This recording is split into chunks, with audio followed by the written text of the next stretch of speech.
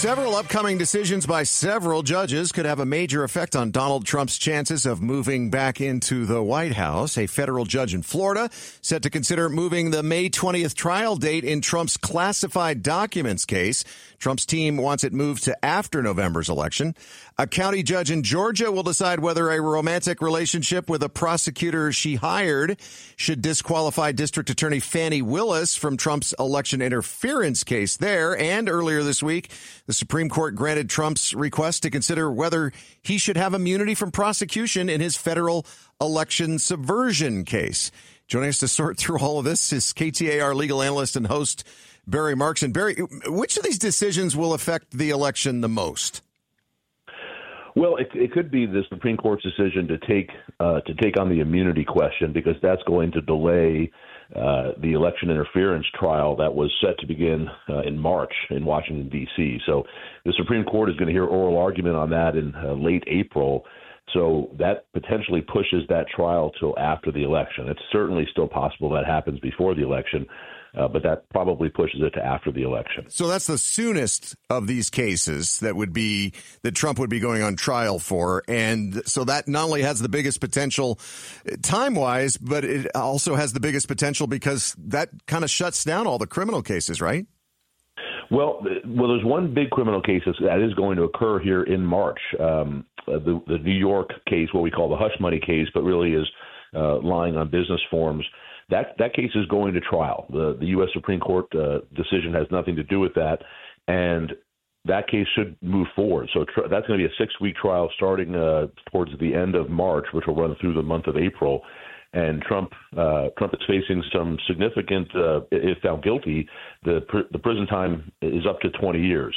So there's an issue here that the trial that's going to happen right now.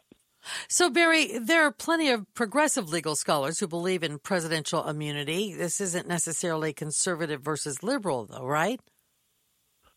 Well, presidential immunity exists in certain contexts and certain situations. What Trump's lawyers are asking for, or what they're asserting, is that presidential immunity applies in almost every circumstance. That as president, you can commit any crime and not be subject to criminal prosecution later unless you're impeached for it first.